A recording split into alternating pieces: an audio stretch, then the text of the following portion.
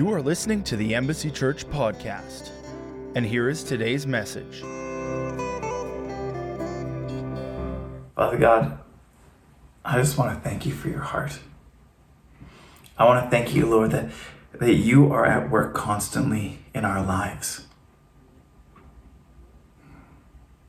That we can look at your Spirit in every context of our lives, God, and that we know that you are working, you are there, and you're continuously moving us from glory to glory, from perfection to perfection.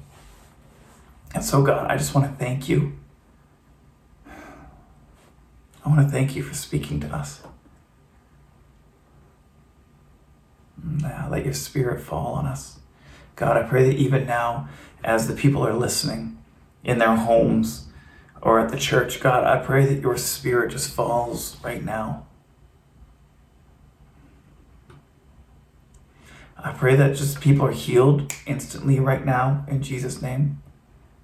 I pray that your blessings just continually move through us. God, I pray that you quicken our hearts to hear your voice and to do what you want. In Jesus' name. So, surprise, I have the opportunity to be able to speak with you guys from Toronto today. And I just wanted to talk about worship and what worshiping God really is. We hear on a bunch of different people will be like, worship isn't just a Sunday morning occurrence, or worship isn't just while we're singing songs to God. And it starts to look at, well, what is worship then? If worship is this mindset that we need to be in continuously, what is worship? And I'm going to take kind of an orthodox approach to this, because I believe that what God wants to do is a little different. So I have a lot of verses here. So we're just going to start in Revelations 1 verse 6. It says, "And from Jesus Christ, the faithful witness, the firstborn from the dead, and the ruler over the kings of the earth, to him who loved us and washed us from our sins in his own blood, and has made us kings and priests to his God and Father. To him be the glory, dominion forever and ever. Amen." I just want to print out, first of all, that we are all kings and priests. That's who we are. We don't have a division that says these people are the ones devoted to God and these people are the ones that are in the marketplace or that are farmers or whatever. No, we are one people. We are one people devoted to God. We are all kings and priests, and that's what God has created us to be. Now, when you look at a priest, even in old times, the priest's job is to know God. In whatever context, whatever God they're serving, their job is to know God and say, this is how we worship him. This is what worship to God looks like. And every God had a different way of worshiping him.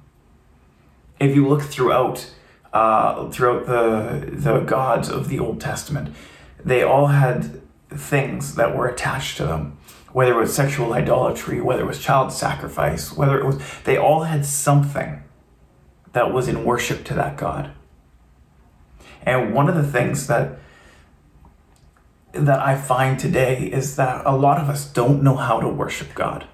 We don't even know. If we were to say, hey, what's worship? We would be like, it's a slow song during the set, during the music set.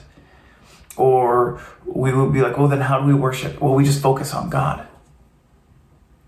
And I just want to, those may be parts of worship, but they're very incomplete in the idea of what worship is. And so we're going to go through the Bible and we're going to go look at some of the Old Testaments and what they thought worship was. And then we're going to go into what worship is. All right? Because worship is specific. And we'll just go into it here.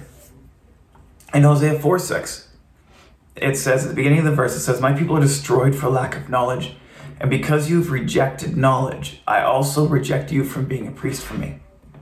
So with this verse, we can look at it and say, hey, if I don't know who God is, if I don't know about God, if I don't know God, I cannot be a priest. Because if we reject knowledge, he has to reject us as being a priest from him. Amos 5, verses 21 to 24, it says, I despise your feast days. I do not savor your sacred assemblies. Though you offer burnt offerings and your grain offerings, I will not accept them, nor will I regard your fattened peace offerings. Take away from me the noise of your songs, for I will not hear the melody of your stringed instruments. But let justice run down like water, and righteousness like a mighty stream. So in the Old Testament, they used sacrifices as a means of worship. They would take up bulls and sheep. You look at all over the Old Testament, people are sacrificing bulls and sheep and goats and stuff like that in worship to God. But when you look, it actually says some of the things that we like to hold as this is worship. It takes those things and it kind of removes them in Amos here, because it starts with saying, I do not savor your sacred assemblies. Though you offer me burnt offerings and grain offerings, I will not accept them. So first of all, coming to church is not worship. It's not the entirety of worship. Okay? It says, and then in verse 23, it says, take away the noise of your songs, for I will not hear the melody of your stringed instruments. So even music, we call that worship. And it is to a degree, but it does not encompass worship. And then it continues to go, it says, but let justice run down like water and righteousness like a mighty stream. So according to this verse, worship looks like justice and righteousness. It literally looks like saying, hey God, this is what you want. These are your precepts. These are your ways, and I'm going to walk in them. Because this is what's right and just. And that's worship. In Hosea 6:6, it says, for I desire mercy and not sacrifice, and the knowledge of God more than burnt offerings. Here again, we see this again, that the acceptable worship of the day, which was burnt offerings, is not actually what God wants. He says, for he desires mercy and not sacrifice. So we look at this and it's like, okay, well, what does God want? I mean, even in another verse here, I'm just going to throw another one. Isaiah 66 verse 3, it says, but whoever sacrifices a bull is like one who kills a person, which is against the 10 Commandments. And whoever offers a lamb is like one who breaks a dog's neck. Moreover, makes grain offering as one who presents a pig's blood, which is terrible. Whoever burns a memorial incense is like one who worships an idol, because they've chosen their own ways and they delight in their abominations. So from looking at these verses, what we're seeing is that God has a way and we have a way. And sometimes we like to look at these ways of ours and say, oh man, this makes me feel really good. The presence of God was just so strong when I did that. But it's actually not what God asked us to do. Yes, God loves us, and God's presence is actually all around us. But what worship looks like is knowing God and becoming and doing what God likes. I was reading a book, and it was called The Reset by Jeremy Riddle. And he talks about worship as basically knowing God, and he quotes it, says it can't be worship if God doesn't like it. So if God doesn't like what you're doing, it's not worship. So I can sing the most amazing songs. I could sing the songs that Jordan and Charity have written, or the songs from Bethel or Elevation Worship or Hillsongs or Upper Room or whatever. I could sing these songs. But because my heart isn't right with God, and because I have no interest in knowing God, it's not actually worship. Because God wants justice, he wants righteousness, he wants mercy. This is what God wants. And yes, He absolutely loves your singing. He absolutely loves it when you sing to God. But he loves you, but he wants your heart, not just your words. There was a quote, I can't remember who quoted it, I wish I could, but it says, Christians, we don't tell lies, we sing them. We sing songs like I Surrender All, yet we hold that thing in our heart that says, God, you can have everything but this. We sing songs that say, even when it hurts like hell, I'll praise you. And yet, when things hurt, we get mad at God and walk away. We say, God, I want your ways. I want what you want. But when it differs from what we want, we go the opposite direction. When culture says one thing and God says another, we're like, oh yeah, it's okay to sleep around. It's okay to give my word, and then when I get what I want, say that we didn't sign a written contract. That isn't okay. Because this is stuff that God abhors. Jesus says, and I believe it was Matthew 5, it says, let your yes be yes and your no be no. Don't always be looking for these contracts, for written contracts, but actually do what you said you're going to do and leave it at that. So even our acts of worship don't mean anything to God without actually knowing God and what he wants. Now, we see this all throughout the Bible, people who try to give God what he wants without actually the knowledge behind it. And one example, and I'm going to use David as an example here in 2 Samuel 6, verses 1 to 10. I'm going to read it to you. But just so you kind of know the background of this story. So the Ark of the Covenant, which represents the presence of God, the place where God dwells, is taken by the Philistines. And David really wants the Ark of the Covenant back in Jerusalem. He wants the presence of God. He said, how long do I have to wait for your presence? And so he goes and they take it back from the Philistines. And then that's where we pick it up in 2 Samuel 6. And it says, again, David gathered all the choice men of Israel, 30,000. And David arose and went with all the people who were with him from Bele Judah to bring up from there the ark of God, whose name is called by the name, the Lord of hosts, who dwells between the cherubim. So they set the ark of God on a new cart and brought it out of the house of Abinadab, which was on the hill, and Uzzah and Ahio, sorry if I mispronounced those names, the sons of Abinadab drove the new cart, and they brought it out of the house of Abinadab, which was on the hill, accompanying the cart of God. And they went before the ark. And then David and all the house of Israel played music before the Lord, and all kinds of instruments on fir wood, on harps, on stringed instruments, and tambourines, and sistrums, and on cymbals. And when they came to Nachon's threshing floor, Uzzah put his hand out to the ark of God and took hold of it, for the ox stumbled. Then the anger of the Lord was aroused against Uzzah, and God struck him there for his error.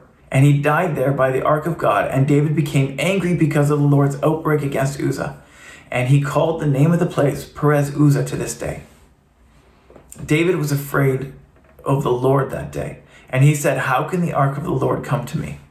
So David would not move the ark of the Lord into the city of David, but David took it aside into the house of Obed-Edom the Gittite. Now, this verse, what's going on? If you look, David was doing everything that he thought was right. He was worshiping. He had this heart of worship. Even David is known as a man after God's own heart. And he's worshiping, and he buys this brand new cart so that they could take the Ark of the Covenant and bring it into Jerusalem. But what David neglects to do is he neglects to actually get to know the proper way to treat the Ark of the Covenant, to treat the presence of God. And he doesn't fear the Lord in this instance. What he does is he tries to honor the Lord culture's way. And culture at that time says you buy new things and you surround it with an army and a parade, and you bring it in under with joy and celebration, and this is how you do this. But what David neglected to see is that when the Ark of the Covenant, when the instructions were given to Moses, the Ark of the Covenant, they were supposed to carry it. 4 Levites were supposed to carry it on their shoulders. And that's how the Ark of the Covenant was to be transported. So David decided to go the culture's way instead of God's way. And Uzzah was struck dead because of it. Because he did not know how to properly honor God and to do it God's way. So with all of this said now, how do we know God? Well, there's a couple different ways. The first one is reading your Bible. This is my favorite Bible. I got this one, I've had this one for a long time, and it has treated me really well. It was actually from Pastor Glenn, but this Bible has Old Testament and New Testament into it. And now it is important that we read both the Old Testament and the New. We cannot just neglect the Old Testament saying, hey, we live under this new covenant. Because I see people doing this all the time. And this is the problem I have with it. So Paul said that we live under a better covenant than what they did in the Old Testament.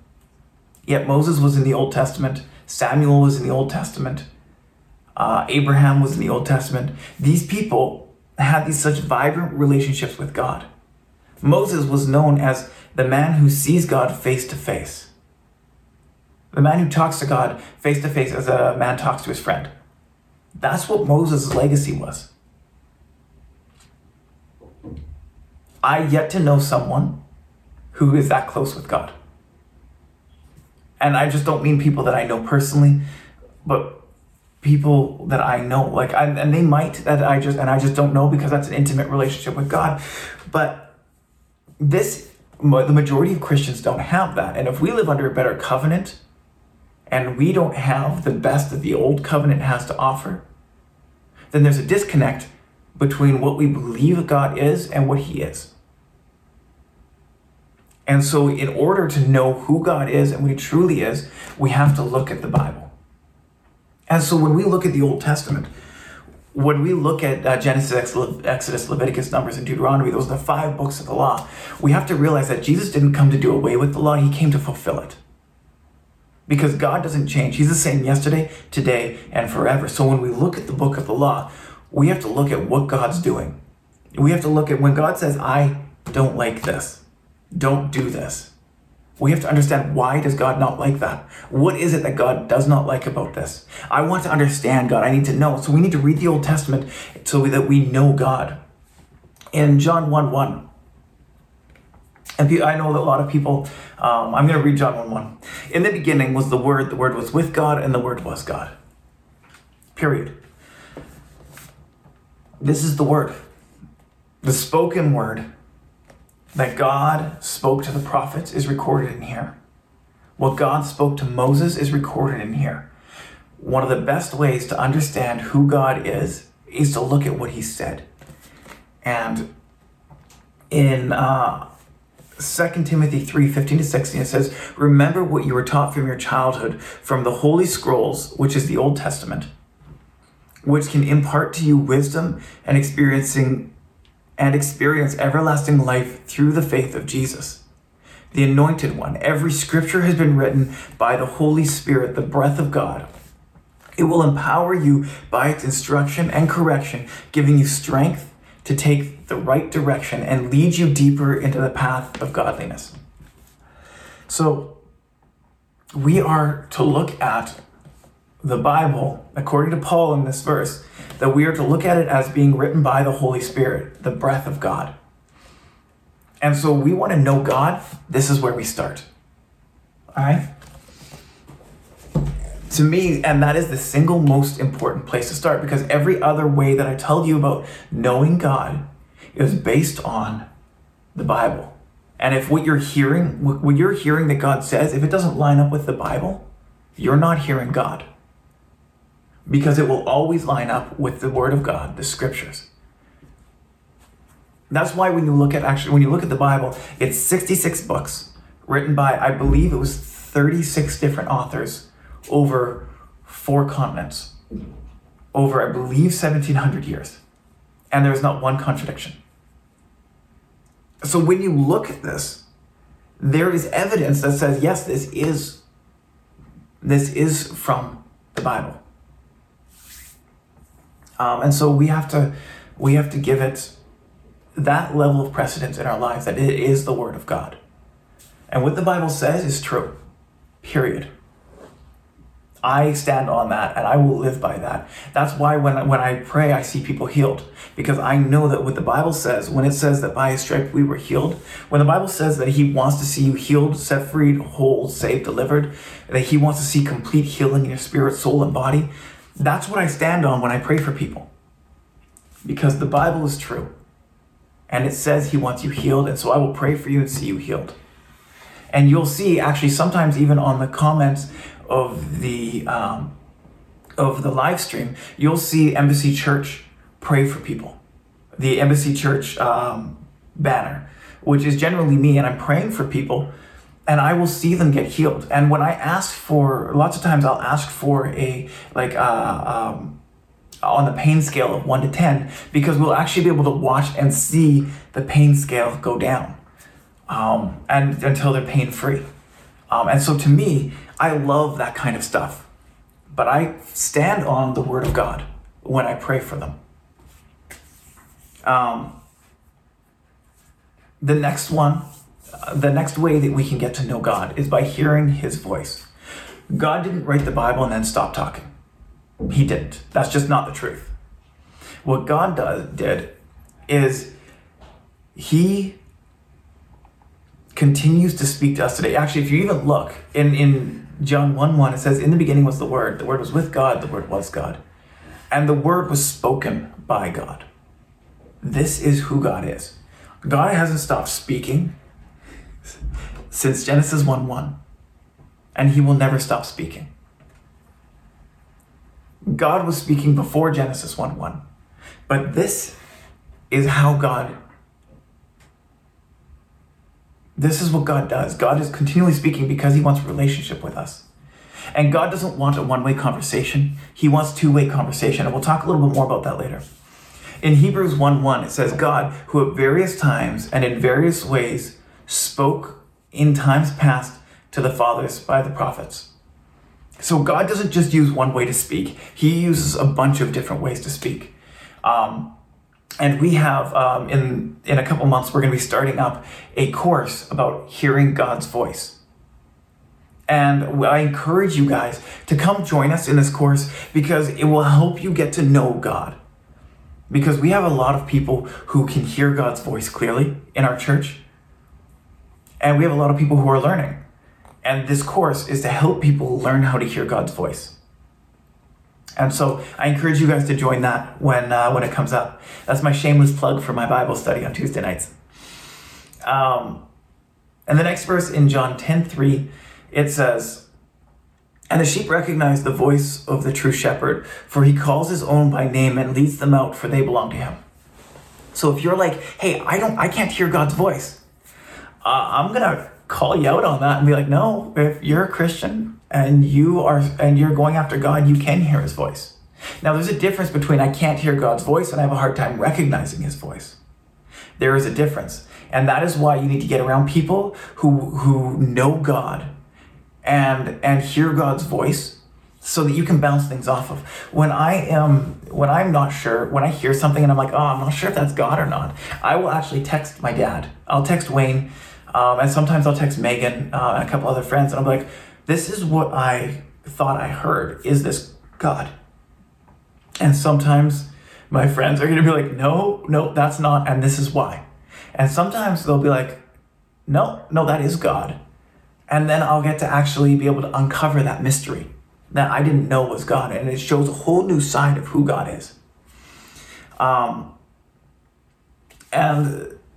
the last one here is to get away from distractions. and to wait on God, to get into silence and sit there and say, I want to know God.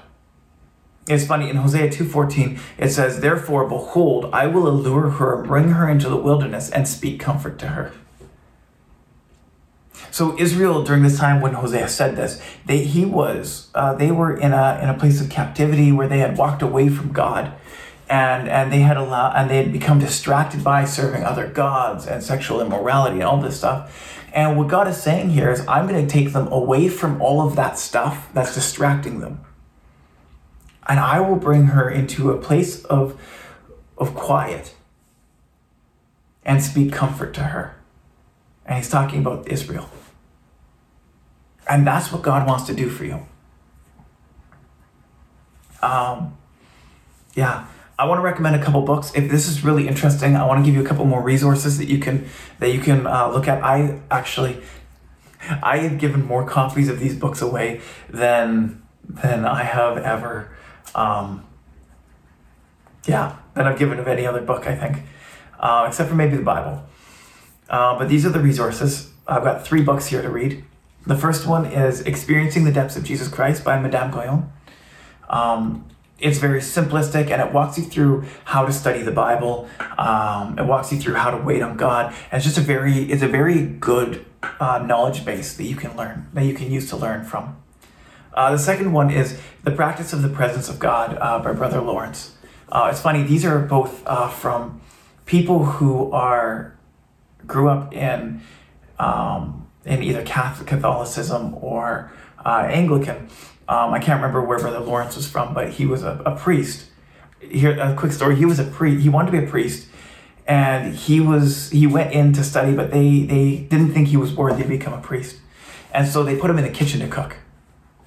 And Brother Lawrence, he decided that, you know what, he's never going to be a priest. So he decided he was going to cook to the best of his ability so that the people who became priests would be able to spend their time looking at God. But what he found is that when he did his work as if he was doing it to God, that God's presence would show up. So he would continually focus on the presence of God in the kitchen. And later on it would show that kings would come to the parish where he was at. And the priests would think that they came to talk to him, but they would ask for Brother Lawrence, the cook. And Brother Lawrence never became a priest in those parishes. Yet kings came and sought him out for the wisdom that he carried, because he would practice the presence of God. And the third book that I want to give you, that I want to recommend, is the Bible. Because nothing